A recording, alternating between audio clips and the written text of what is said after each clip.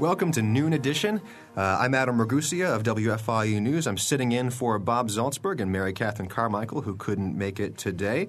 But I'm delighted to be with three representatives of the Monroe County Public Library.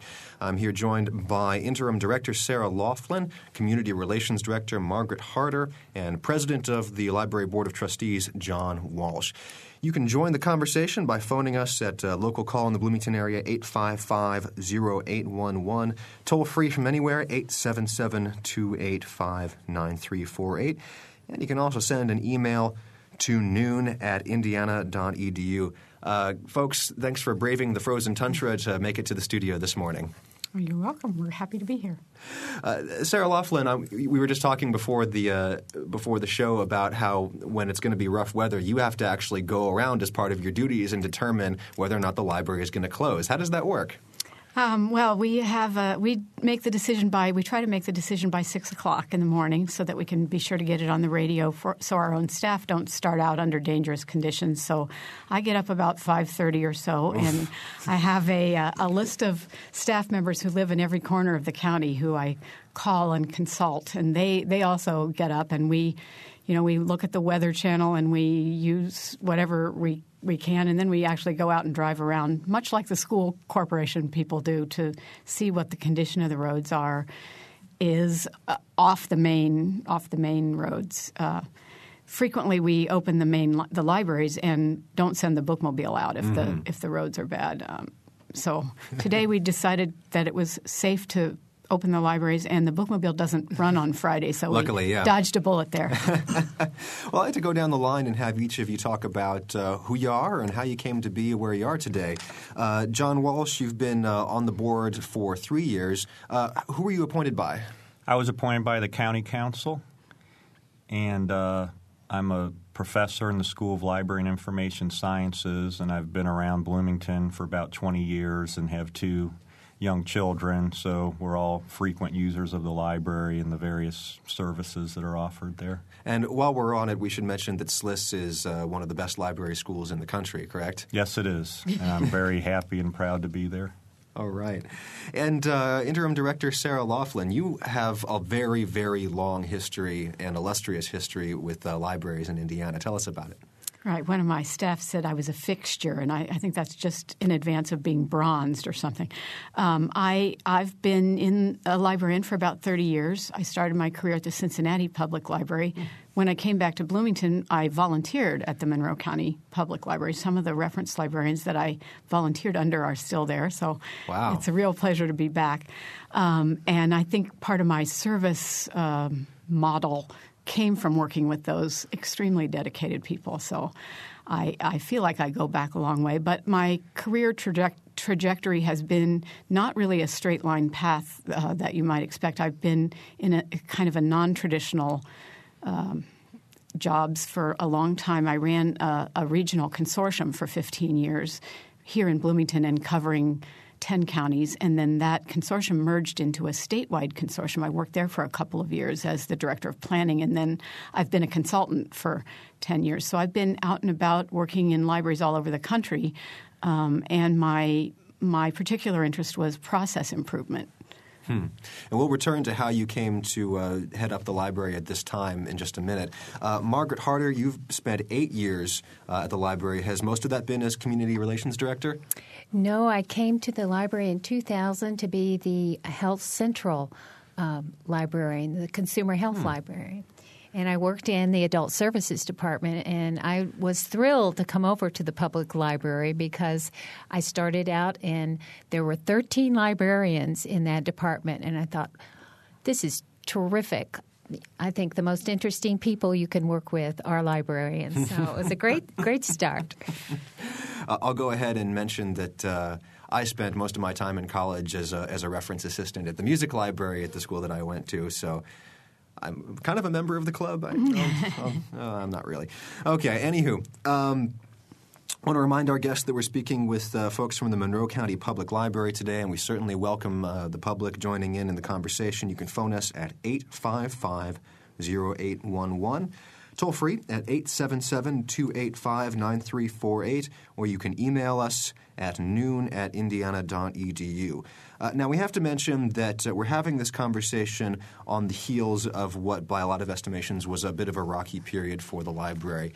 I'm wondering if any of you could offer an estimation as to the legacy of former director Cindy Gray's tenure, 2.5-year tenure leading the library, both positive and negative, and how that informs your approach to managing the library today. Well, there was definitely a lot of positive under Cindy Gray. The library moved forward. We established a number of important partnerships. A couple examples, we partnered with a community group that provides services to the Latino segment of our community, and they now have a space in the library downtown. We set up a satellite library in the Banneker Center, and that's been a great success, and we have other programs and services for kids out there. My kids and I were just there for a aeronautic paper airplane activity run by Josh, who heads our Children's Services Department. Cindy spoke up when the Bloomington Entertainment and Arts District was created, and that's a great initiative of the city, but it excluded some important players in the geographic area that was set up, including the library. And I think Cindy was instrumental in speaking up and getting that expanded to include the library and some other important institutions downtown. We instituted a new, modern, up-to-date library system, Polaris, and that's been in service now for a year, and that's been a great success and offers a number of new features and improvements for our users. It's a modern web interface. It allows people to do holds and things online, allows people to pay fines online, allows people to do self-checkouts at the library. And then we, with cooperation from the county, we instituted a capital projects fund, which is instrumental for growing the library, keeping the services we have going.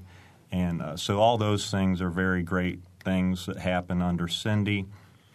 There were some, issues that came up in the press, and there was some of the staff that started to organize and talk about unions and things like that. So that happened under Cindy. I'm not sure, what all can be directly related to her role, but we're very happy with what happened at the libraries over the last 2 years and how we moved forward. And as any person in a position of authority, you're going to have supporters and detractors, and you're going to make mistakes, and I don't think anything was different there. So that's what I have to say about Cindy. Well, after her departure, Sarah Laughlin, what led you to want to step up to the plate and take the helm, at least for the time being?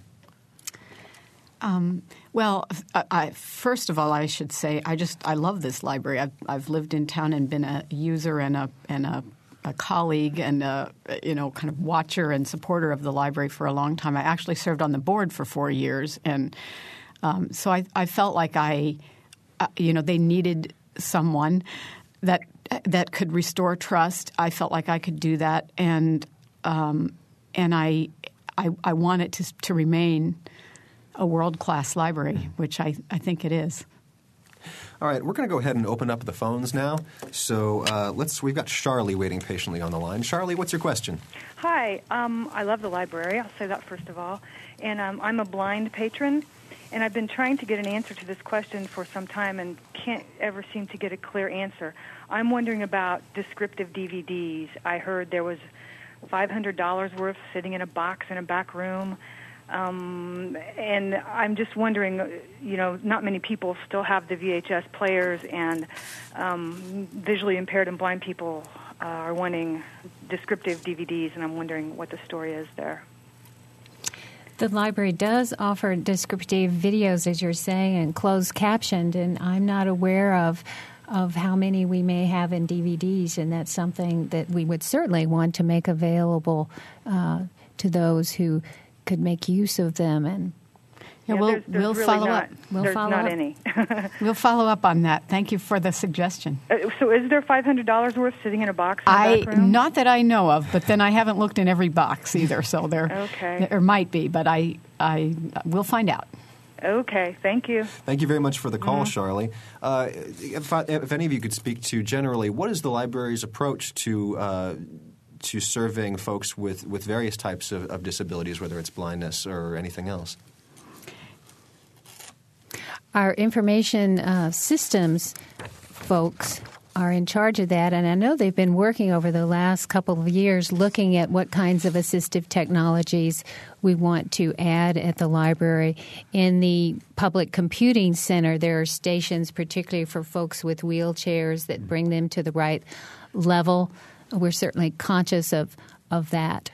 But in terms of serving blind patients, I imagine that the technology available for that has changed a lot in the recent years, and there have been some advancements. Absolutely, and it continues to change. I think our challenge is that our approach is often one of personal assistance. So that if someone tells us that our buildings or our collections or our services are not meeting their needs, then we ask them to work with us to help to improve that. It's very hard to imagine what will work and what won't work, and sometimes just the standards that are out there are not fully, don't give you the assistance, don't quite make it perfect. So sure. I know we've worked with a number of people with a variety of disabilities over the years to try to address issues of deafness or physical disabilities or blindness. So it's a continual challenge for us, but we're always happy to do that. I'd like to talk a little bit about how people can give us suggestions Sure.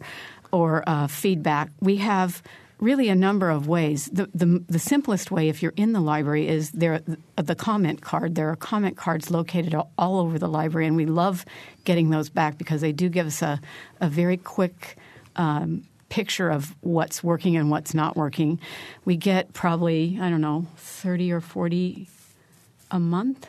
Right? Maybe. It varies, but that's a good. And then we also have a comment form on our website, so people can send us emails, and I get those regularly as well. You can write in, you can call in, you can tell any staff member, and they will get the information back to me. One of the things that I actually just spent some time this week, I try to look at them every week, and I respond to the ones where people ask for a response, not always every week because I'm still on a very steep learning curve. But I brought a couple of them with me, mostly because I wanted to what strikes me when I read them is not only how descriptive people are in their suggestions and concerns, but also how frequently they offer suggestions.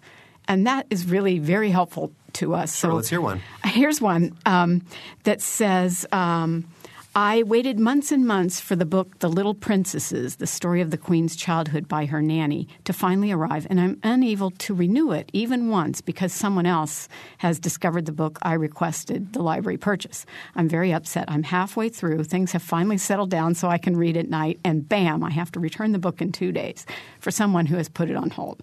There needs to be a shorter renewal time in the future for patrons if someone else is waiting, but not the present policy of no renewals at all.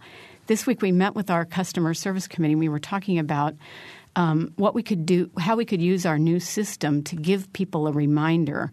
We already do that for the regular return, but I think there may be some ways that we can use our system to alert people that there is a hold and that they might want to read faster, stay up a little later.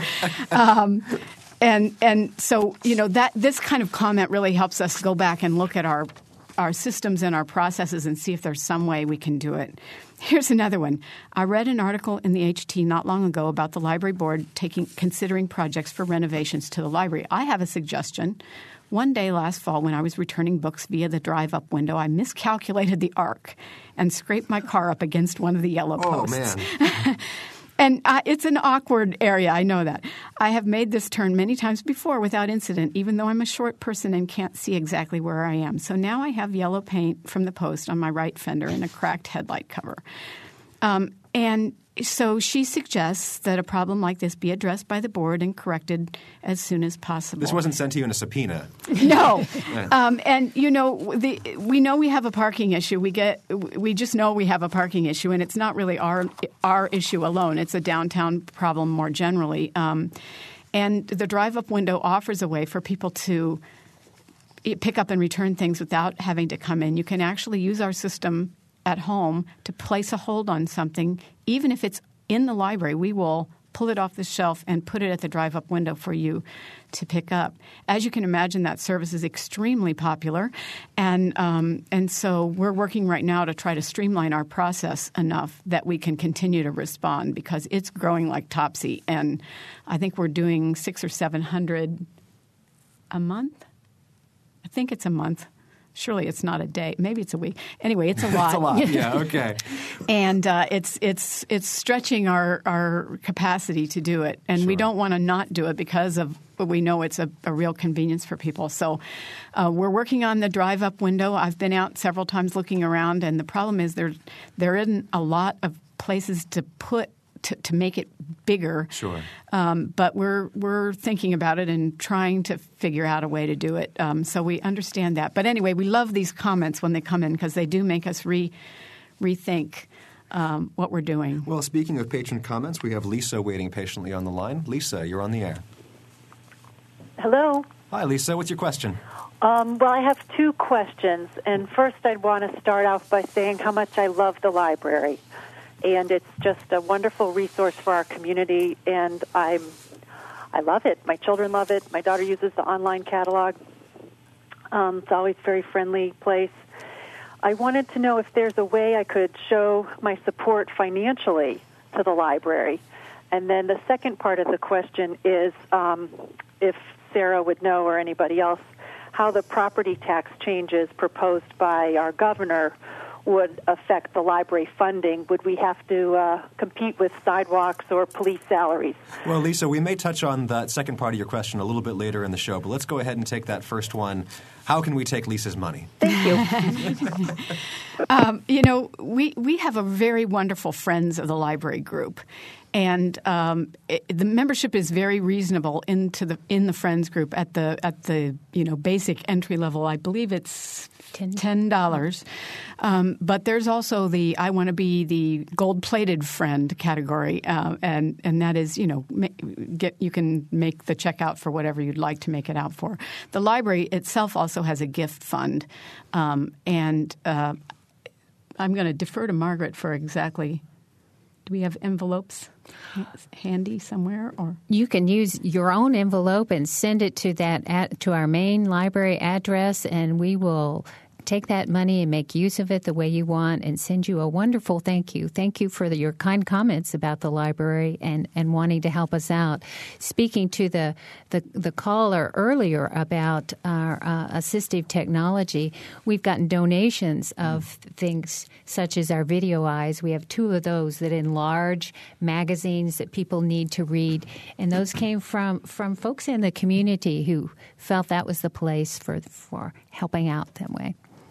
I want to remind our listeners that we're speaking with folks from the Monroe County Public Library today. We have John Walsh, who's the president of the library's Board of Trustees, Sarah Laughlin, who's the interim director, and Margaret Harder, who is the community relations director. And you can join the conversation by calling us at 855-0811, toll free 877-285-9348, or go ahead and email us at noon@indiana.edu. So let's go ahead and move on to the second half of Lisa's question and talk about some legislative issues. Obviously, any unit of local government or that's funded by property taxes in any way is, I imagine, quite interested in the recommendations of the Kernan-Shepherd Commission and the property tax debate going on at the State House right now. To clarify, before we get into that conversation, Sarah Laughlin, what portion of the library's funding comes from property tax revenue and what comes from COIT? 62.8% of our 2008 budget comes from property tax. So that is almost 2/3 of our budget. That's the bread and butter in our budget, without which we would really not be able to run the library as you know it.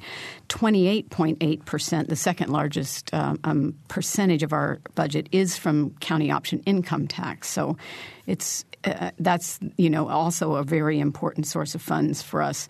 We also get 5% of our funding from the license excise tax, probably something that nobody really realized. I've never heard of that. Right, and that's a little piece of what you pay when you get a license your car.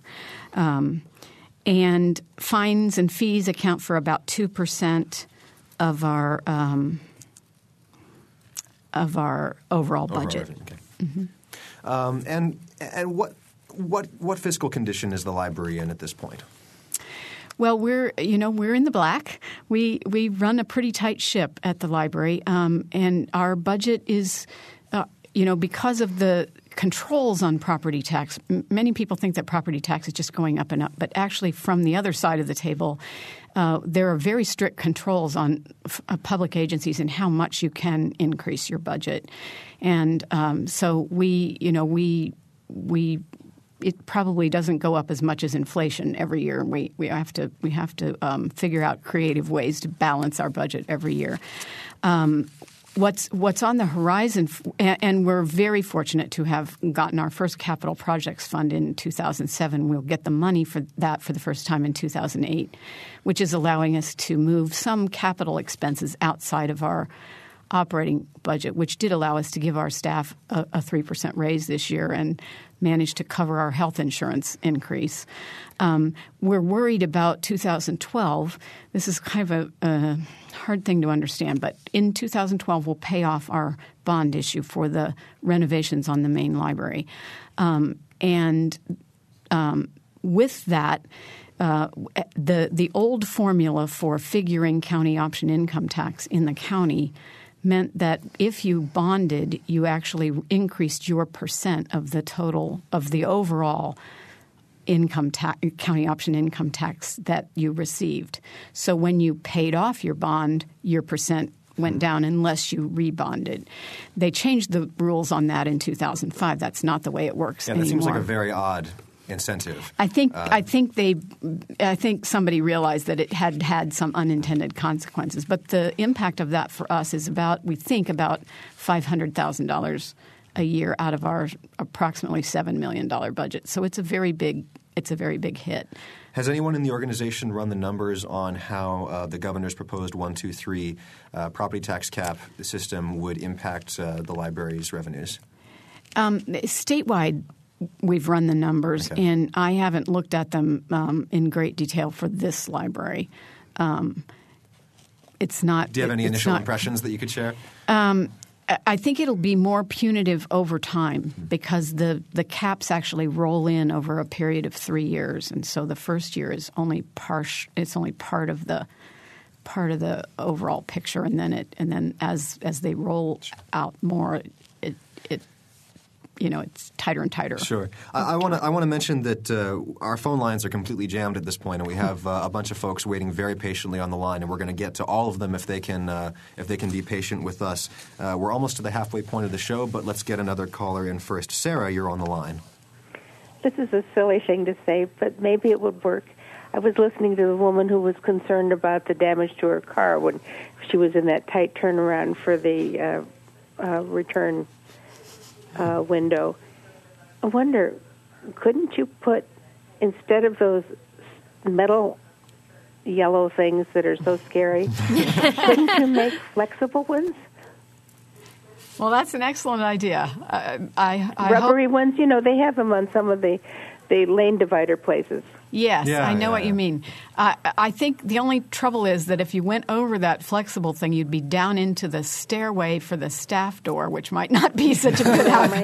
Maybe not that flexible. Maybe not totally flexible, but yes, maybe the bounce-back kind.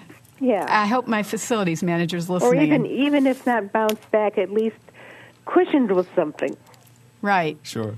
We can look into that. Thank you very much. Bye. Thanks for the suggestion, Sarah. Joe, you're on the show. First of all, congratulations to the new interim director. I think she's going to have a big challenge, especially if the country goes into a recession, which we seem to be heading for. in that, I'd like to raise the issue of the fact that I really miss the old format for the library book sale, where we could go into the library, I think it was on Wednesday and maybe another day, where there were always lots of different members from the community representing everybody, from the college, from IU, from all socioeconomic levels in the community. And the nice thing about it is that, as I understand it, it generated tens of thousands of dollars that were given to the library for whatever. And this seemed to have stopped in 2005 when the new director got in. And I'm just wondering if there's any plan to revive the old format, which would bring more people into the library and at the same time give the library an injection of capital that it's going to sorely need in the next few years. John Walsh, president of the board, you want to address that question? Well, first I want to thank you, Joe, for your comments about our new director, Sarah, and add that the board and all the staff I've heard from are, very happy with Sarah coming in as she did and helping out the library, and we're thrilled to have her on board and looking forward to continuing to work with her. So just want to say that. And as far as a book sale, I was a frequent customer of those weekly book sales, and it's something, I do have some nostalgia for and miss a little bit. So I would welcome their return. We have a new bookstore run by the Friends of the Library that serves the same function of bringing in revenue and providing that book sale. That was the idea, right? It was just to transfer the book sale into a permanent bookstore. We outgrew that space, and I don't think the fire marshal was excited about us having our exit space and all that space taken up with the book sale. We're now able to have the bookstore open 3 days a week, Tuesdays and Thursdays and Saturdays, and have reached back to the same amount and maybe gone more. No, actually, it's a statistically significant increase. I put it through my statistical process program. So, Joe, if you haven't found it, you have to go through the AV department. It's in the back of the AV department now. Tuesday, Thursday, and Saturday, I think it's noon to 5. On Saturday, yes. On Thursday, noon to 7, and then on Tuesdays, 9 to 7. And so I think we're actually reaching more people than we were on the Tuesday morning sale. Sure. Joe, have you patronized the new bookstore, and how is that compared to your experiences with the book sale? When we were there, it seemed like the number of people was way down, and also it's like we bought a couple of beautiful posters over there, and when I inquired as to where they were getting it, where they were coming from, because I like to get more, they said that they had sold off the entire collection of posters that the library had accumulated. Looking at this from a capitalist perspective, it's almost like if I were in charge of the national parks and started to sell them off in order to raise capital. That's why I think if the total net from that book sale has gone up under the new format, I think the foundation should examine carefully where the increases have come. If they've come from selling off assets, that portends for the future a decrease in revenue, and the old format or some other approach that involves more members of the community might be appropriate. I think this is an issue that should be taken up by the director or the board or whoever's responsible and pursued thoroughly, because it's going to affect the amount of monies that the library is going to generate down the road. Okay, thanks for the thoughtful call, Joe. Let's get a response to that. Let me start out by saying we the Friends of the Library runs the bookstore, and they actually gave us $100,000 this year to support it virtually supports all of our programming. So we're very grateful to the Friends, and that's the largest amount they've given us in the history of the Friends. The book sale gets books from the discarded items from the library, and also from the community. the last time I talked to them, I know that they were running almost 1 for 1. So the books are going out of the bookstore about as fast as they could come in. They're going to have a clearance sale in mid-February. I think it's 11, 12, the 13. 15th through the 18th, starting Friday and going through the weekend. And then the free day is Monday the 18th. And so if you're cleaning out your closets in your spring cleaning and you have especially children's books or biographies or recent fiction, we would love to have it at the library to put into the book sale. It does come back to the library and benefit the library almost immediately. Okay, well, we've reached the halfway point of the show, and we do have still more callers waiting very patiently on the line, and we ask that they just wait a little bit longer. We've got to take a quick break, but we'll be back in a minute and a half with leadership from the Monroe County Public Library. Stay with us.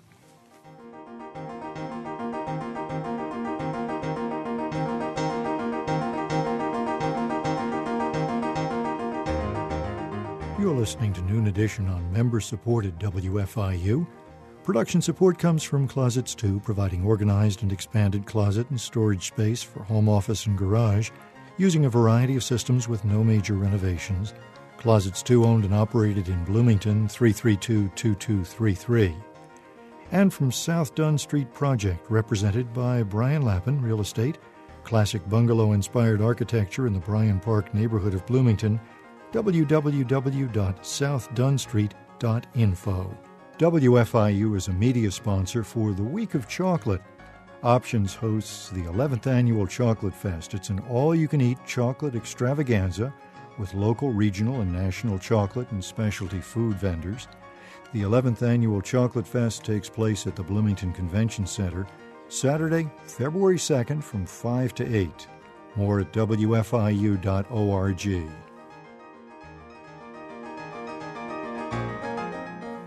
And we're back. You're listening to Noon Edition here on WFIU. I'm Adam Ragusia, sitting in for Bob Zaltzberg and Mary Catherine Carmichael, joined here in the studio by John Walsh, who's the president of the Board of Trustees of the Monroe County Public Library, Sarah Laughlin, who's the interim director, and Margaret Harder, who is the community relations director at the library. If you want to join the conversation, you can call us at 855-0811 or 877-285-9348. You can send an email to noon@indiana.edu, and I don't think we've gotten any emails yet today, so feel free to send one through, especially if you get a busy signal, because we've had a lot of callers today.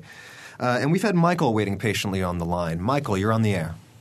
Yes, good afternoon. Good afternoon. First, I'd like to start off by saying thank you. You guys have done some wonderful work for our library. My wife and I really enjoy coming to the library on the weekends and all the wonderful materials that we can get there. Getting back to I believe it was your first caller's question about the drop-off, I wanted to make a suggestion. Has the idea of a satellite drop-off point ever been discussed? And I'll take my response offline. Thank you. Thank you.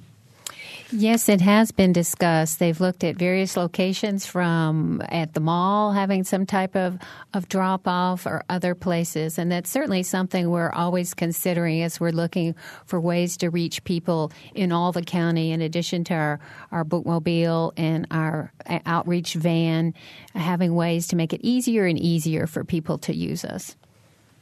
Well, let's also talk about the fact that it's not the Bloomington Public Library. It's the Monroe County Public Library, as I'm sure a lot of our listeners would love to point out. Run us through the basic facilities as they go down countywide. Well, we actually only have 2 facilities. We have the main library on Kirkwood, which I'm sure everybody's pretty familiar with, and we have a branch in Ellettsville. But there's also the bookmobile. But then we have mobile units here and there. We have the bookmobile, which has a regular schedule, and that's available on our website if you'd like to know when the bookmobile's passing by your neighborhood. We also have an outreach van that goes to some sites. I know they go to the Head Start. They go to daycares and preschools, but also many senior living centers. And gathering spots for seniors. And we have a homebound delivery service. So if you're a person who can't get out and you would like a steady supply of things to read, we will actually deliver those to your door. And they're out there today, even though the weather's a little shaky. And, of course, folks interested in that service can just go ahead and call the library. That's right, and ask for the outreach department, and they'll set you right up. All right, let's talk about overall patronage at the library, which I understand has been up in recent months. How much and over what period of time? Well, I just pushed the button on my annual report for the State Library today, and I've been gathering the numbers. I've been very knee-deep in numbers all month. But I was absolutely thrilled to see that for the 10th year in a row, our circulation is up. And this year it was 2.278 million, and that is a lot of items coming and going. But in addition to that, we had 1.368 million visitors through our living room. That's an average of 3,854 people a day. And so you can understand why our carpet gets a little worn from time to time. We also had 1,723,000 virtual visits. That is, people come, using the website this year. So I'm very interested that number, the walk-in and surf-in numbers are almost identical. 1,321 uses of meeting rooms by community groups and 1,400 uses of the meeting rooms by us for our own community programs. 43,000 people attending programs, and that's almost 8 events a day in the library. And I think the other thing that I'm very proud of is that we've won a couple of awards. We've won more than a couple of awards. We were recognized as a top 10 American library. We're second among public libraries across the country, serving 100,000 to 250,000 people. And I want to point out that our population is 120,000. So we're near the low end of the population in that group. And so that's really nice. We also won the Chamber's Workforce Development Award this year, and we were just so thrilled with that.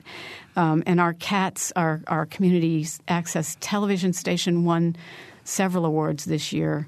Our children's department wins awards, regularly. So we like to be playing with the big dogs. It's interesting that you said that the use of the library virtually rather than on foot in person has been outpacing the in-person visits, but nonetheless, the in-person visits have been growing, right? Right. What the national research says is that people who are active web users are also likely to be active information users and readers in general. So, bookstore sales are also up. So, we're more educated community than we used to be, and people are still reading. So MCPL isn't going to go purely virtual anytime soon? I don't think so. Not unless our parking problems get really bad. Let's go back to the phones. We have Catherine on the line. Hello. Hi, Catherine. What's your question? I'm hoping that my complaint is no longer an issue. I really think the library is wonderful. I just love the library, but I'm in the county, and it's really kind of slipped off our radar screen, and the reason is this. My husband and I both work. We work during the day. We're tired in the evenings. We go home, and then for years, especially when our son was young, we would think, oh, gee, let's go to the library. That's a fun thing, wholesome thing to do. And the library was closed because it was a weekend evening. It was a Friday evening or Saturday evening or Sunday evening. The library was closed. So we didn't use it because there were activities during the day. And I just don't understand why a world-class library is closed on weekend evenings. Tell me it's now open. I can't. We are open 69 hours a week in Bloomington and 65 hours a week in Ellettsville. And with our very tight budget situation and tight staffing, I think that I know we looked at this when I was on the board and really just simply couldn't figure out a way to squeeze one more evening out of the resources we had. So the tough choice we face is closing, shifting hours, opening later in the day during the week in order to find some time on the weekend. I know it's an ongoing issue for people. I will say that we just yesterday, I think it was yesterday, agreed that we would experiment a little bit with downloadable books So stand by. There may be a way pretty soon that you can download a book onto your little MP3 player and listen to it. If your eyes are tired and you're too tired to come in, that you may be able to get something good to read without having to do that. Actually, that's not the point for us. The point for us is that the library is, it's something that was very expensive to build. It was something that we paid for. And it's something we want to enjoy the facility. We want to go in and browse. It's a hub of the community, you're saying, Catherine, right? I hope you would appreciate that. I do. Everything goes to downloadable, we won't need the big facility. I do understand that, and I'm thrilled that you want to come. And so I'm making a note to myself. We are in the middle of a strategic planning process, and I know you're not the only one who would like us to be open on Friday evening and later and more on Sunday. I mean, it would be a family thing for us to do. Even though our son's 17 now, it is something we would do. We would go down there and just, sit around and browse and take a book and look through it and see what else is there. I think there's a lot of families that would do that. Catherine, can I ask you before we let you go here, if there was just one block of time over the course of the week where you would like to see the library open, what would that be? Just one block of time? I'd say Friday or Saturday night for us would be the best. Especially Saturday night because, like I said, after working all day, you don't always want to go out. Sure. Especially when you're in the county, you're not really close. So Absolutely. Driving in and then driving back, or it means stopping on your way from work. If you've got little children, then that's a problem. But, on a Saturday night, I think it's just a wonderful family thing to do. Well, I imagine a lot of folks listening share your sentiment, Catherine, so thank you so much for the call. Good. Thank you.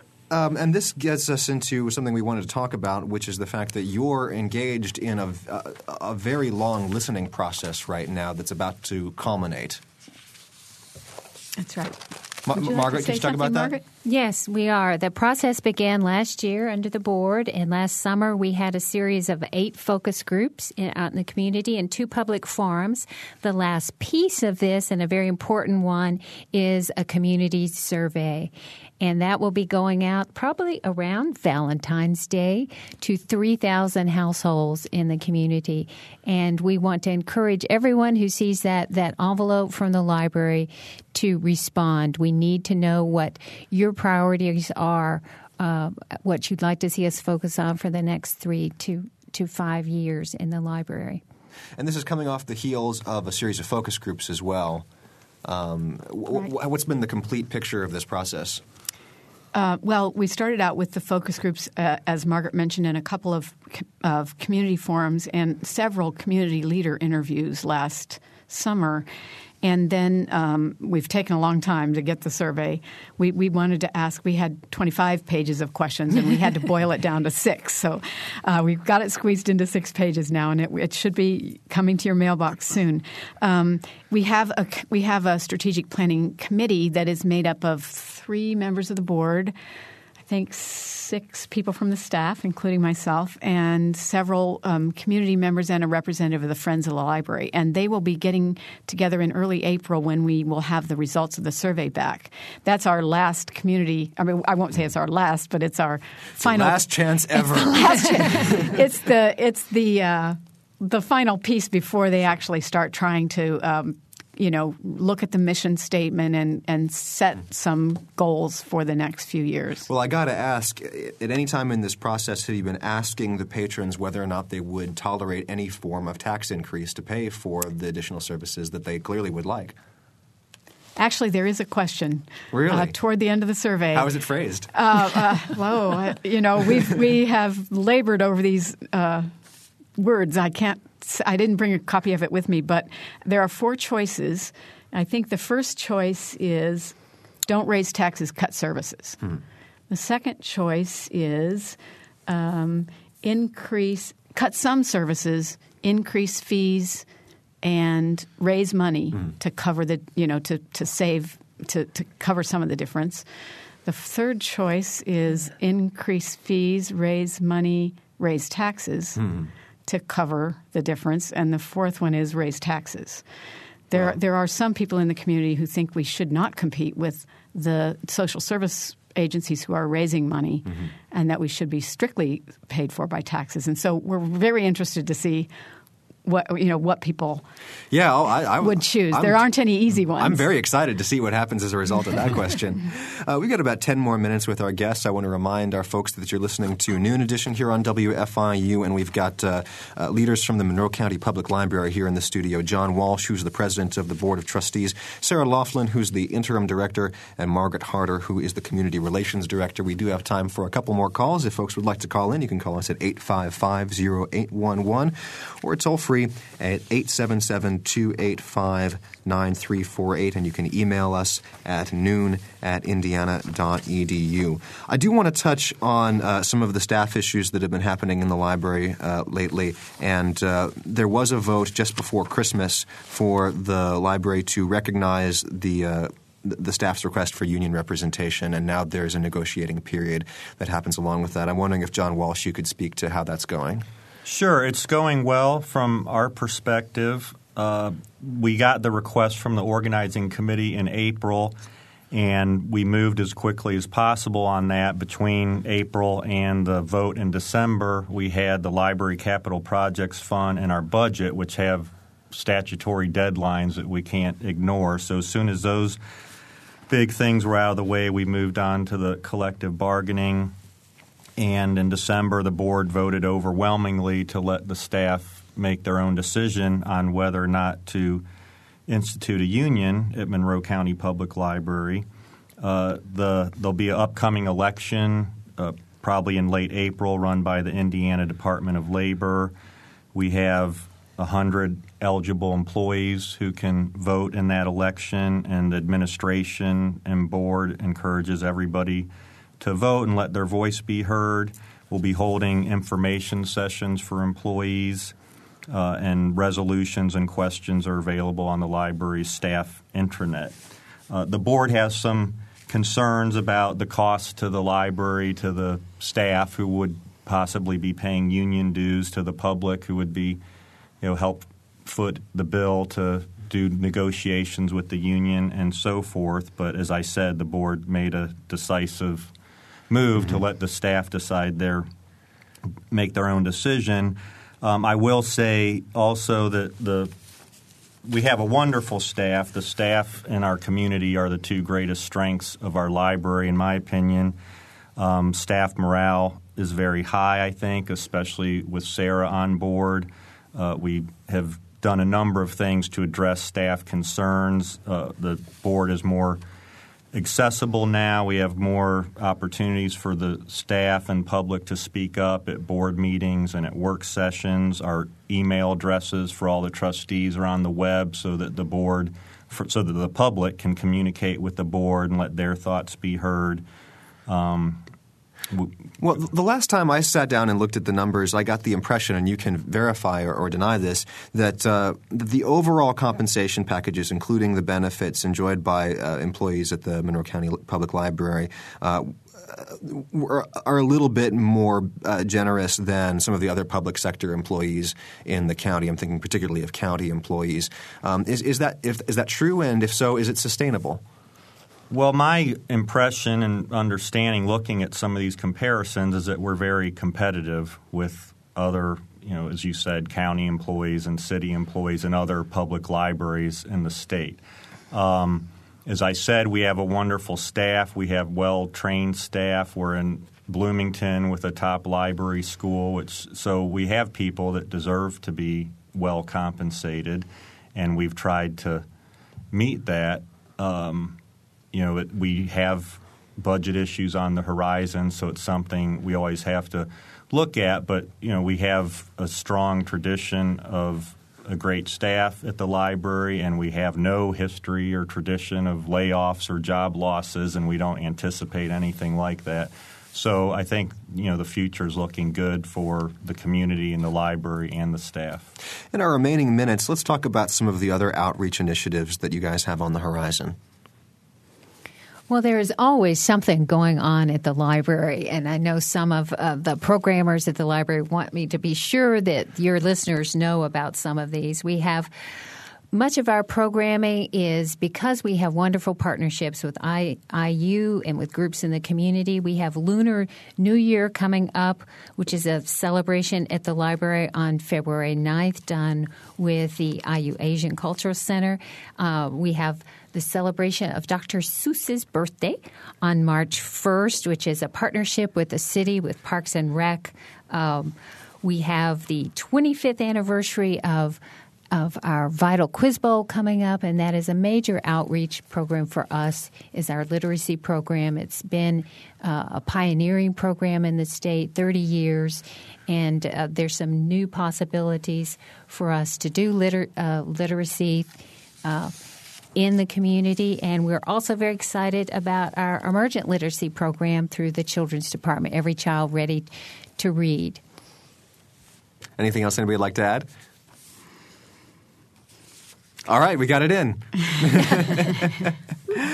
We just have a couple of minutes left in the program, and I'm going to go ahead and put Sarah Laughlin on the hot seat. Remind our listeners that her title is Interim Director. I guess you can see where I'm going with this. Is there going to be a point at which you're going to have to decide whether or not you want to stay with this, and whether or not you and the board are going to have a conversation about the future of the library's leadership? When the board asked me to do this, we agreed to date for a year, and then to see if we wanted to make it permanent. I have a business that I have kind of put on the back burner, and I'm going to have to do something about that if I stay. So, but I do love this library, so I think we'll probably be having a conversation sometime soon about what we want to do.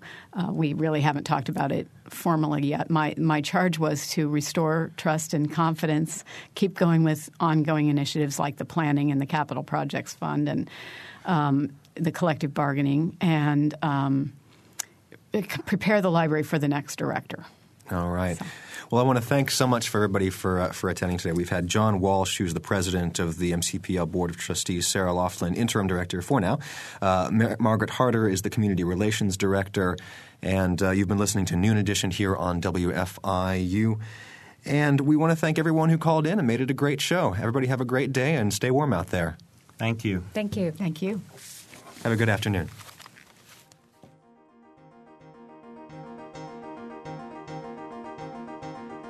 Noon Edition is a production of WFIU and the Herald Times. A podcast of this and other WFIU programs is available at WFIU.org.